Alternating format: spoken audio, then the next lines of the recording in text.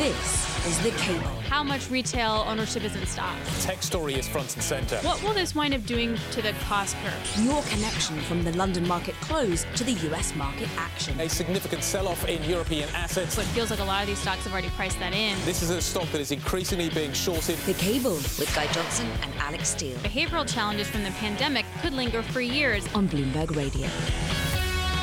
Good evening, welcome. 5 p.m. in the city of London. You are listening to The Cable. I'm Guy Johnson in London alongside Alix Steele in New York.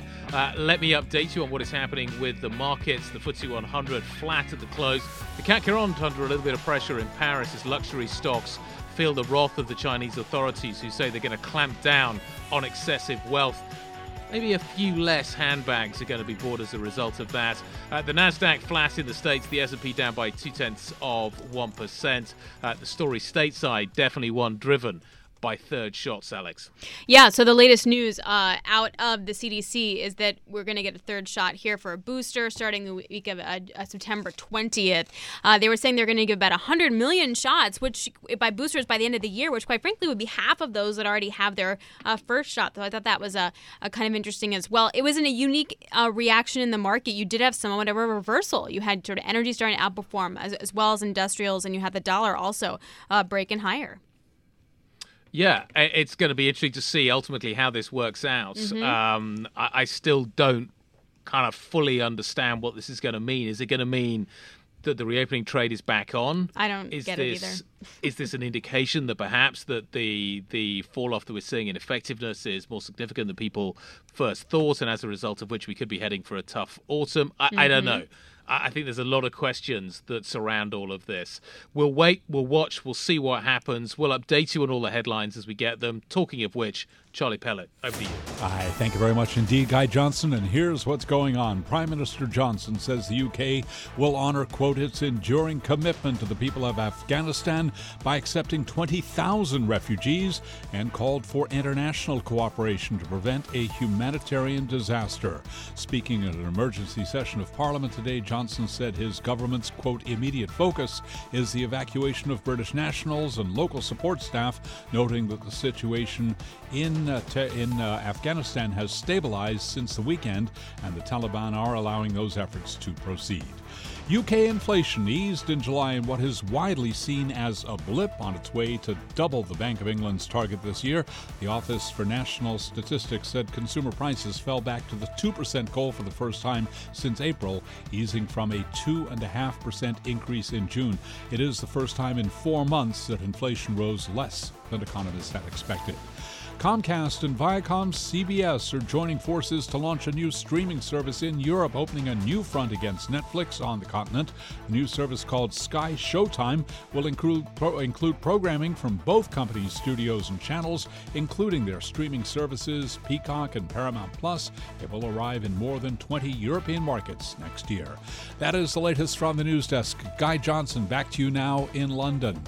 Charlie Pellet, thank you very much indeed. So Israel is already starting to administer third shots, third jabs. It now looks like the United States is going to be doing the same thing.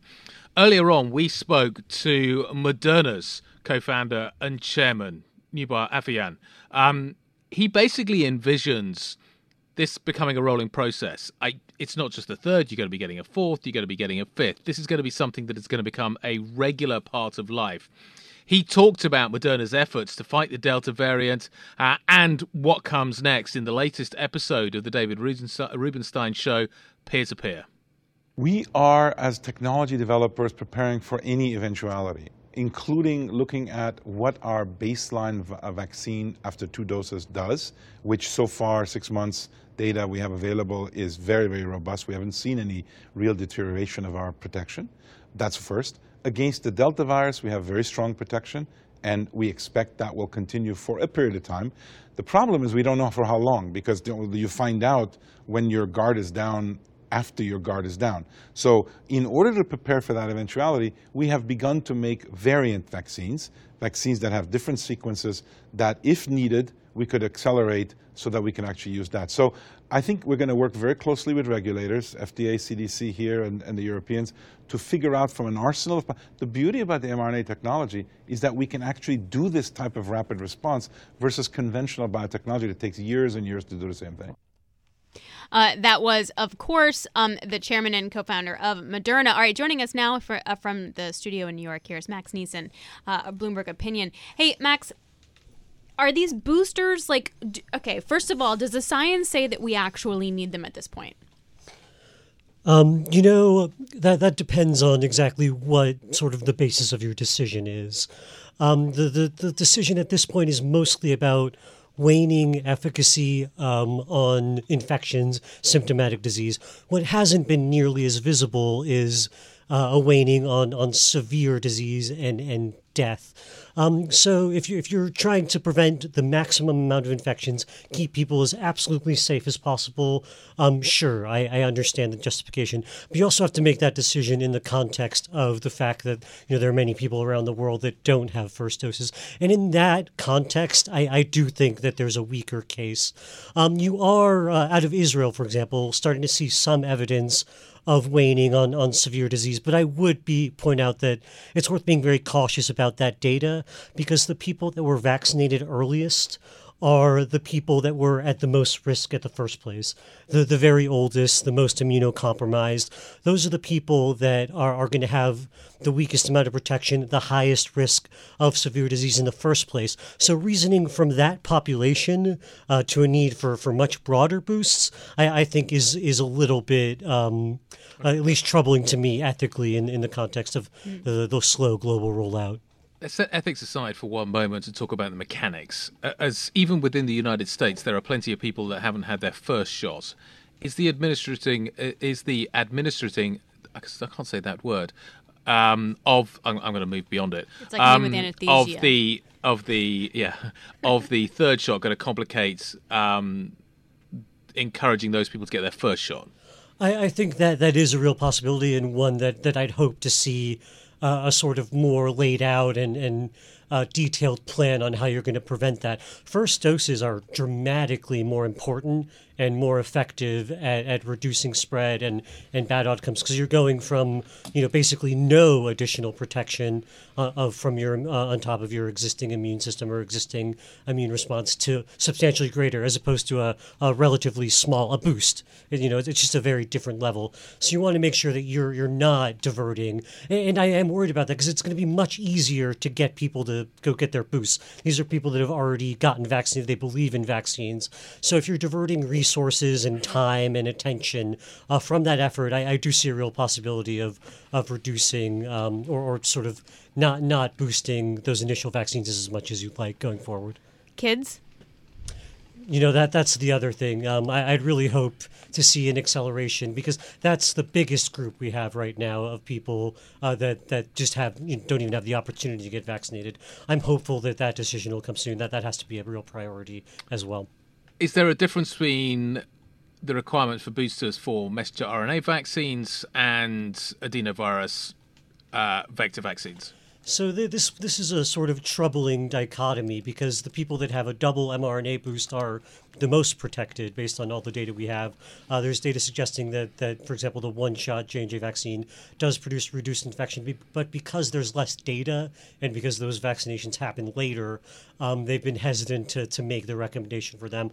And also haven't even recommended a second shot for people that are immunocompromised.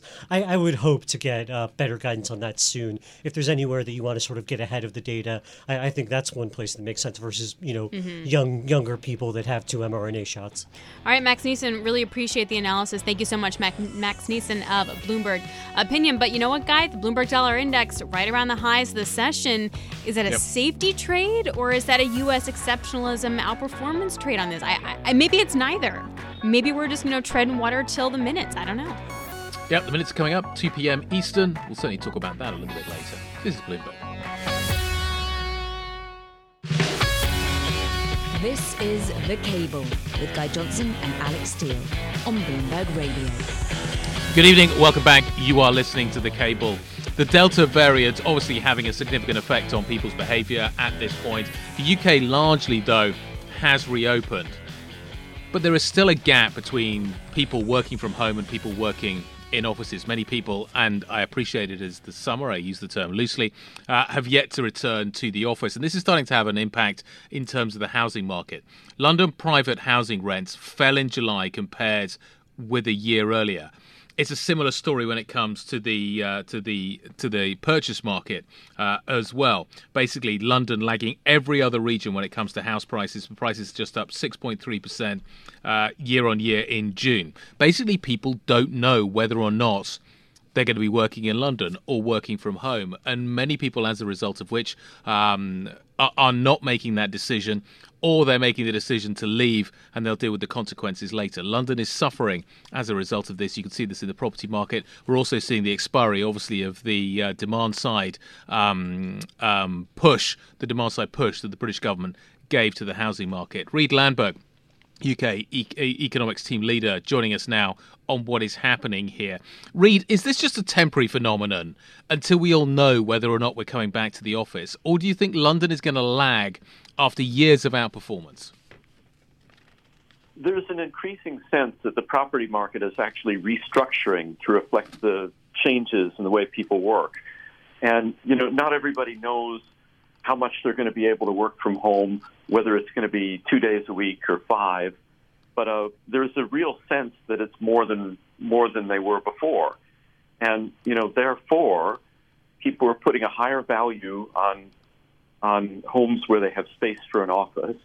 They're putting higher value on homes outside of London where they have access to green space and space outside. So, what we're seeing in both the rental market and the purchase market is a restructuring. Property values are going up outside the city, further away, and they're not doing well at all in London. So how does the BOE look at that? Because we're dealing with something somewhat similar here in the U.S., except the rental market may be a bit different. But what does the BOE think about it? So the Bank of England is, they're really concerned about inflation at the moment, and housing is not captured in the headline inflation figures, but they also have a duty to maintain fiscal financial stability in markets. So they look at it and say they don't want markets getting overheated, so they don't want to see a boom and bust cycle in the housing market. They don't want to see people overextended on mortgages. And there's sort of no sense at this moment that people are overextended on mortgages or that banks are writing loans that they can't afford. So the bank seems pretty relaxed about it, but it has raised an eyebrow. The pace of house price growth has raised an eyebrow at the bank. And, they're also looking at it as an employer. They're one of the oldest employers in London in the financial sector, and they have a lot of workers in London. So they're grappling with this issue themselves. Reid, was today's inflation number, which took a bit of a tumble, a blip? And if so, why? So the Bank of England's expectation is that inflation is going to rocket forward to about 4% at the end of this year. And 2 months ago, the reading was 2.5%. And we were expecting 2.3% today. But it fell back to 2%. It's a slight moderation from where we were before. But almost nobody expects that 2% is going to remain where inflation is. The real forecast is that inflation is going to pick up from here, that the dip we saw today was due to base effects, and we'll see more inflation coming through. The real question is what happens next year after inflation peaks. Does it remain that high, or does it slip back afterward? And in today's figures, we get a little sense that inflation could tick down afterward. Reid, thanks a lot. We really appreciate it. I most definitely do not want to be an economist right now. Reid Landberg, UK economy team leader, talking to us on inflation and the UK housing market. Thanks very much. All right, next up, we'll talk about Europe, UK, in relation to the US and Afghanistan. It's not the best picture. This is Bloomberg. This is The Cable with Guy Johnson and Alix Steele on Bloomberg Radio. It would be a mistake for any country to recognise any new regime in Kabul prematurely or bilaterally. We will judge this regime based on the choices it makes and by its actions rather than by its words. Boris Johnson, the Prime Minister, speaking in the House of Commons a little bit earlier on. That was the calmest moment, I would argue, of events in the House. Really frenzied activity, the kind of activity we haven't seen in the House, the kind of debate we haven't seen in the House for really quite a long time. There is deep concern about the way that the Afghan regime has fallen, the previous Afghan regime has fallen, how easily the Taliban were able to take over the country, and ultimately what comes next. Everybody seems to have been caught on the hop. The concern also is that this changes the calculus of the relationship between Europe, between the UK and Washington, D.C. Therese Raphael, Bloomberg Opinion, joining us now to give us her thoughts on this.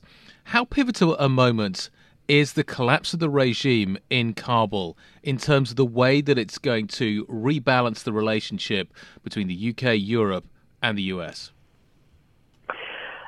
Yeah, I think the big debate right now is not necessarily over the fact of the U.S. withdrawal, but the way that it happened, the failure of intelligence leading up to it, which ensnared also the UK government, because Boris Johnson only months ago was saying that the Taliban were not going to be able to claim a military victory. So he was misled. There's a lot of anger, I think, among the Tory backbenches, which include a number of MPs who fought or served in Afghanistan. So, the feeling in the chamber today was very raw, and there was plenty of criticism for the government, from both sides of the House of Commons.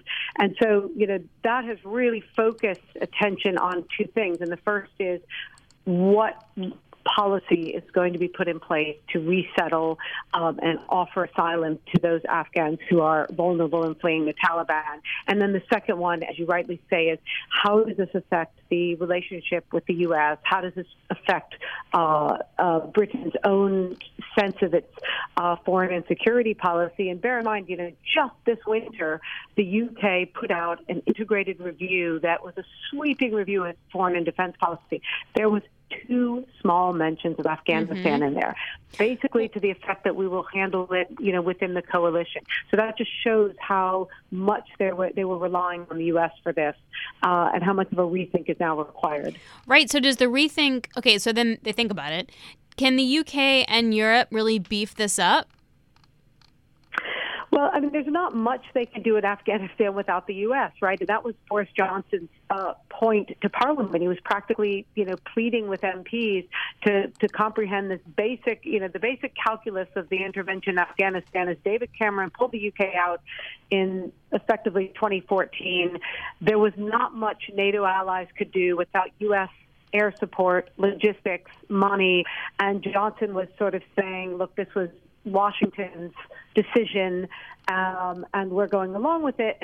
And Parliament really wasn't having it. They were saying, well, why wasn't Britain more prepared? Why was there no serious effort to keep some presence on the ground for humanitarian purposes, and what can be done now? So I think this is a moment of recalibration for Britain, but also for the EU. And as we've talked about many times, relationships between the UK and the EU haven't been the friendliest in recent years due to Brexit. So this is going to be a challenge, I think, for the non-U.S. NATO allies to kind of rethink where they want to kind of concentrate security policy and try to also repair some of the damage that's been done by the manner of this withdrawal.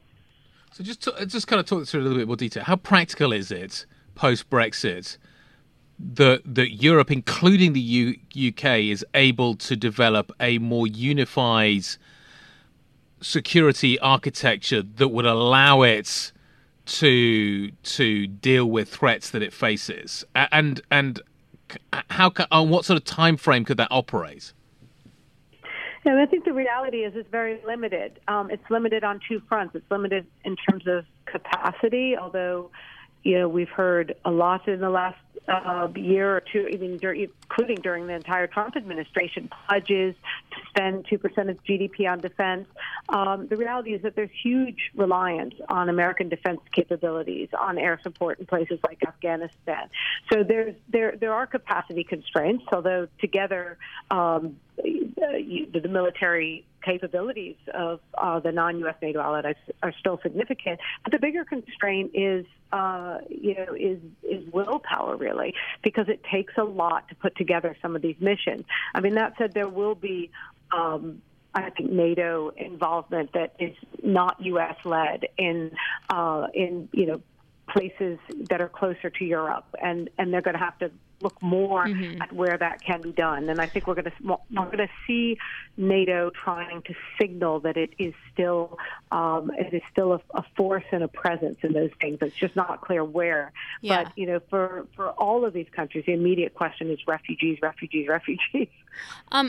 So unrelated to Afghanistan, quickly, I mean, where can the UK and Europe fill a void, or where else do they need to sort of look at? Because the idea was that once President Trump left, President Biden was going to reset relations, and maybe to some extent, like on climate, he has aligned with Europe and the UK. Yeah, and the rhetoric has been there. We saw it at the G7. We saw it with Biden's phrase that was played over and over here: "America is back." But the Afghan withdrawals, I think it's been such a wake-up call, because it's a reminder that the U.S. appetite for intervention, for enforcing the rules-based international orders we used to, maybe naively call it, is so much diminished, even with Trump gone. And we've now seen the U.S. sort of reinforcing its commitment to Taiwan, and I think that's where America's focus is right now. It's on Asia. So for Britain and Europe, they're going to have to think very carefully about what kind of presence they need to, for example, stem the drug trade coming from Afghanistan, any resurgence of the terrorist threat, those kinds of things. Therese, always a pleasure. Thank you very much indeed. This is Bloomberg. This is The Cable with Guy Johnson and Alix Steele on Bloomberg Radio. Good evening, London. It is 5:30, where you guys are, 12:30 right here in the U.S. I don't get it. This is what's happening in the market. So you had a buy the dip Monday. You had a buy the dip, but we ended lower Tuesday. Then you had kind of a buy the dip sort of today. And if you take a look at what is doing well within the S&P, just to give you some perspective, the best performing equities. So you have Lowe's, sure, they beat estimates and they raised. The bar was also lower because Home Depot disappointed on their comp sales. But then you have TJX, which is the third best performing stock. Okay, that's the reopening trade, kind of. But then you have Carnival, the seventh best performing stock on the S&P. That's a reopening trade. But then you have the Delta variant and questions about the booster now. Looks like we're going to be getting that here in the U.S. So if you get that, good for you, because we sure don't here. There are a bunch of other stories kicking about here. One of them is China and the crackdown on tech that has ripple effects in Europe, and that has ripple effects for just investors who want exposure to China. Lots of other headlines to catch up on. So here is Charlie Pellet. Hi, thank you very much, Alix Steele. And here's what's going on. The number of people hospitalized with COVID-19 in the UK rose to the highest since March as cases increased following the removal of many restrictions around social gatherings. Public Health England says more than 6,300 people are currently in the hospital with the virus. The success of the country's vaccination program has allowed the government to remove legal rules around distancing as the focus shifts to reviving the economy. London private housing rents fell in July compared with the year earlier as the ability to work from home meant that being close to city centre offices was no longer a priority for workers. The Office for National Statistics says the 0.1% decline set the UK capital apart from other regions where rental prices climbed by almost 2% on average. Prime Minister Johnson says the UK will honor its enduring commitment to the people of Afghanistan by accepting 20,000 refugees and called for international cooperation to prevent a humanitarian disaster. Speaking at an emergency session of Parliament today, Johnson said his government's immediate focus is the evacuation of British nationals and local support staff, noting the situation has stabilized since the weekend and that the Taliban are allowing those efforts to proceed. That is the latest from the news desk. Alix Steele, back to you now here in New York. All right, thank you so much, Charlie Pellet. I deeply appreciate it. So I was just talking about what was going on in terms of China and Tencent, etc. So the deal was that Tencent's earnings, they definitely fell short of estimates. Sales rose just 20%. That's about $21.3 billion in the last quarter, but that was pales in comparison to the growth rate that we saw. In terms of, say, financial services, for example, that expanded 40% versus, say, online advertising, which was just 20%. But the idea is that you got a lot of clouds circulating in China. And Tencent today warned investors to brace for more regulatory curbs on China. So Guy and I talked to Richard Kramer, Arete Research. He has a hold rating on Tencent, about Tencent as well as the broader tech sector. We just today had news of 43 apps which were cited for excessive data collection. And Tencent's Weixin, WeChat, which is one of their principal apps, was one of them alongside their video and their maps product. Now, the company says it's going to embrace regulation and is ready to accept whatever is required of it, but we don't know when these regulations will be finalized and then put into practice. Richard, how much worse does it get? How much more difficult does it become? I understand there's going to be potentially more regulation on the data collection front coming Friday. So there is antitrust regulation, which is about exclusive relationships between any Chinese company and merchants or folks using their platform. There's regulations about data collection, which strike to the heart of targeted advertising businesses, even though Tencent would argue that it has less exposure there than some of the other firms. And it has adhered to the rules more strictly than some of the others. And as you're rightly pointing out, their education has been very much in the crosshairs.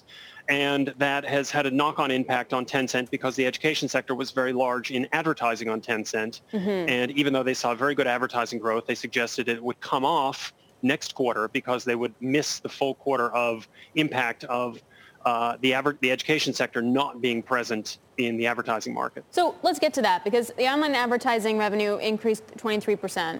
Fintech, other business services increased 40%. What's going to be the growth rate? Like the growth rate we can starting to model here? Well, unfortunately, we don't know right now because, for example, the online games growth rate was the lowest that you saw in many years, really ever, but it was against very tough comps. And with the 40% growth rate you saw in fintech and business services had come down from 47% last quarter. And half of that is obviously the fintech business, which is going to be very tightly regulated by the Chinese authorities. There's also a number of products that Tencent has, analogous to Zoom, Shopify, CRM, Microsoft, or Google Docs, but they're not monetizing them right now. And their ability to monetize those products is going to be very much dependent on keeping on the right side of the regulator. How do we value this company given what is going on? How do we value it when we look at it from a regulatory point of view? How do we look at it from a portfolio point of view? This is a company that has huge numbers of businesses that it's invested in. Some of those may or may not have been IPO'd. Some of those may or may not have been IPO'd in the United States. All of this is in flux at the moment, Richard. Absolutely. And one of the reasons why the investment banks all have buy ratings on all these stocks all the way down is because they have a huge vested interest in continuing the $14 billion of capital raising that took place in China Internet thus far this year and the $500 million of fees they got from that. So Tencent's $223 billion of listed investments is about half in China Internet, and that's fallen by about 10% since the end of the quarter that they just reported. Now, alongside that, they have about 1,000 VC investments, many of which are slated or expected to be monetized by taking them public on exchanges such as in the U.S. And clearly that route to monetization of all those assets that Tencent has built up is going to be very difficult, if not completely blocked in the near term. So monetizing those extra assets, we put a very large conglomerate discount on them, partly because if you went to sell these large stakes in companies like JD or Meituan or others or Didi, the stock prices would crash, and partly because the ability to directly monetize these stakes is very difficult. What you're putting up there in terms of the chart shows you that the business is basically split between gaming, fintech and cloud services, and advertising. And the one area which was especially disappointing were the social network services, which are all the content services that Tencent hosts in video and music and literature and so forth. Yeah. And again, those had very tough comps. And there are going to be increasing regulations on the types of content that Chinese companies are able to provide to Chinese consumers. That was Richard Kramer, Arete Research, talking to us about what is happening with Tencent, what's happening with these Chinese stocks. Alex, some people believe they're uninvestable. He almost kind of went there, but basically said we're in a really difficult situation, a state of flux, very hard to get a kind of realistic valuation on what these businesses are actually kind of should be at, because the regulatory environment is changing and changing so fast. Yeah, and I guess, what do you do if you're just a regular investor? Like if you're HSBC with a huge asset management arm, or if you're like a private equity firm that has a lot of boots on the ground there, like, okay, but other than that, like if you're a regular investor, how do you get exposure to China, which you would need in a diversification sense in your portfolio? But how do you do that safely when you have this sort of, redistribution of wealth that seems to be also coming down from the Chinese government? I don't know. It seems really hard. It does. We're going to talk more about tech next. Nvidia numbers out shortly. This is Bloomberg. This is The Cable with Guy Johnson and Alix Steele on Bloomberg Radio. All right, let's stay with tech for a second. Nvidia is down 0.3% in the market today. It reports after the bell. It feels like it's poised for pretty strong results, but there's lots of interesting things that we can kind of dig from that. Remember, it wants to buy ARM in the UK. That's kind of up for grabs a little bit. How does the chip shortage wind up affecting them? How does crypto wind up affecting them? So let's bring in Ed Ludlow, a Bloomberg West Coast correspondent. Hey, Ed, what are you watching? Yeah, Nvidia is a really interesting company because it touches so many of the big stories we're following right now. It saw massive growth in the first quarter and then had the kind of audacity to say it could have been even more were it not for the chip shortage. So I think with lead times on semiconductors still so stretched, Wall Street will look to Nvidia for a sense of whether the supply imbalance in semiconductors is improving. And then, as we discussed earlier on TV guys, that it has this really interesting link to crypto mining, where it's benefiting in a boost from demand from crypto miners for its graphics cards. But that is both a good and bad thing for Nvidia, because it doesn't want that industry to take supply away from its other customers and then for demand to drop off a cliff. How does it separate the two? Is it separating the two? I think Wall Street kind of sees Nvidia as very savvy. So what used to happen is, and you can even go on eBay, just go on eBay and type in Nvidia graphics cards, and you'll see the elevated aftermarket pricing from crypto miners, essentially, who want to use these graphic cards for crypto mining. What it did, starting last quarter, is it started making specific chips for crypto mining. And these were essentially semiconductors that had been tainted or damaged during the manufacturing process. They only work for crypto mining. And in offering that, it protected the supply of kind of higher end graphics cards that Nvidia has for gaming, which is a big market for them. At the same time, it took those gaming chips and altered its capabilities so they're not as good for chip making. And it, as I said, it's a double-edged sword. They've got a real top-line boost from sales of those specific crypto chips. But what happens if they all go away? Remember, having supply constraints is great until the moment that you have too many chips and there's a glut. Right. That's what makes it like a cyclical business and an industry at the end of the day. Intel thinks that's not going to happen, but you never know. Okay, where are we with ARM, UK company that Nvidia wants to buy? I think the biggest surprise in preview of these earnings is that across Wall Street, nobody seems to think that there will be any commentary on this around earnings.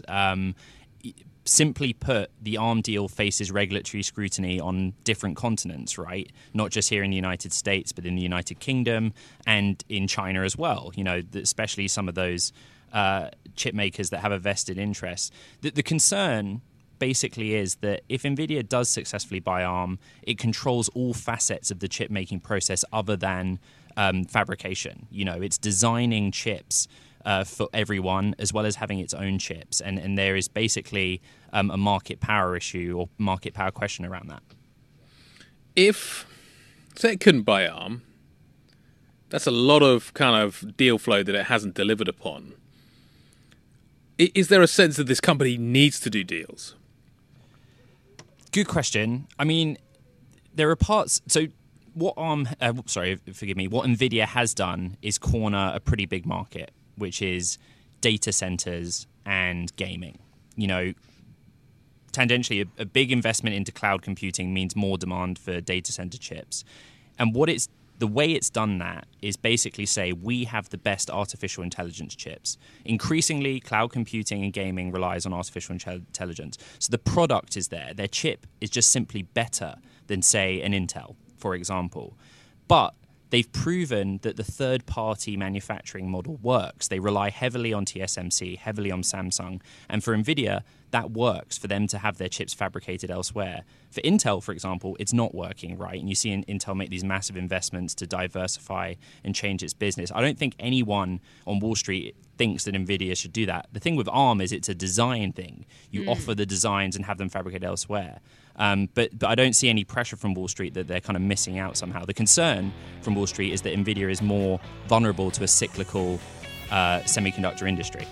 Ed, wonderful stuff. Thank you so much. Ed Ludlow, Bloomberg West Coast correspondent, joining us there. He'll be tracking those numbers for us. All right, the other event is the Minutes, coming out in just over an hour's time. We're going to get you revved up. We're going to get you pumped, totally psyched, really into it. With Mike Mckee, he's going to say nothing. It's important. This is Bloomberg. This is The Cable with Guy Johnson and Alix Steele on Bloomberg Radio. All right, an hour's time, you're going to get the Fed minutes from the last meeting. So Michael Mckee is here with us. Mike, you'll be so pleased to let us know that I set you up really well. I was like, we're going to get you pumped. It's going to be great. Mike's going to be here. He's not going to say anything. What I meant to say was that you're going to tell us we're not going to learn that much from the minutes. Well, we might. There's always the potential for surprise, although as people have pointed out, the Fed does its own editing of the minutes, so they can, point you in the direction they want you to go in reading them. I suspect we will maybe see something about how they are thinking about tapering in terms of the mechanics of it, because they need to discuss that, and they would get staff presentations on how that could go, and so there might be something on that in there. I don't know that we'll get a whole lot of detail about when, the timing. We will probably hear or read a discussion of the timing aspect, and it will say some felt this and a few felt that. But whether it will give us any clarity on where they're going, I kind of doubt. It was also the 28th of July. And we've got ancient history, Mike. Well, it's not so ancient, but we have had a turn in the news. We've got a COVID outbreak around the world that has really come to the fore since then. And so it's got to raise some uncertainty among members of the Fed. And so we don't know yet. They've all said they want to see more data. So I don't know if anything is going to point us in the direction of Jay Powell next week at Jackson Hole saying we're going to move up the timing. No. There's no way, right? How do they have enough data at that point? Like, what could Powell realistically say when we're in the zone where we're all maybe getting booster shots here in the U.S., where the return to office is getting pushed back? We don't know how we're going to deal with living with the virus on this is not one and done situation. How can he, what's the word he could possibly use? Substantial further progress. That's three words. Well, he's going to say that, but how can he adapt that in any way? Yeah, and you would ask why he would do that when 5 days later they get the next jobs report. Interestingly enough, on the morning he gives his speech, we get the latest PCE inflation reading. So if that comes in high again, does he want to be out on a limb saying, inflation's going to come down and we're going to be able to taper? So I suspect that just for a lot of reasons, there won't be a lot of guidance out at Jackson Hole. The issue in the minutes is whether they talked about him talking about it and whether they said, yeah, you can go ahead and lay out some of our case. Is the market positioned for a taper? What I'm trying to understand is if we get into a situation where they decide actually they don't have enough information and they are worried about the Delta, and as a result of which we're going to delay, is the market already positioned for the taper, or has the market already repositioned for the arrival of Delta? I'm not an expert on the market, but they're going to be worried about this. The analysis I've been reading from people who sit on the trading desks is that the market may not be ready quite for a tapering based on the idea that inflation is too high, because the market has bought into the Fed's view that inflation is not going to be a long-term phenomenon. It's going to come down.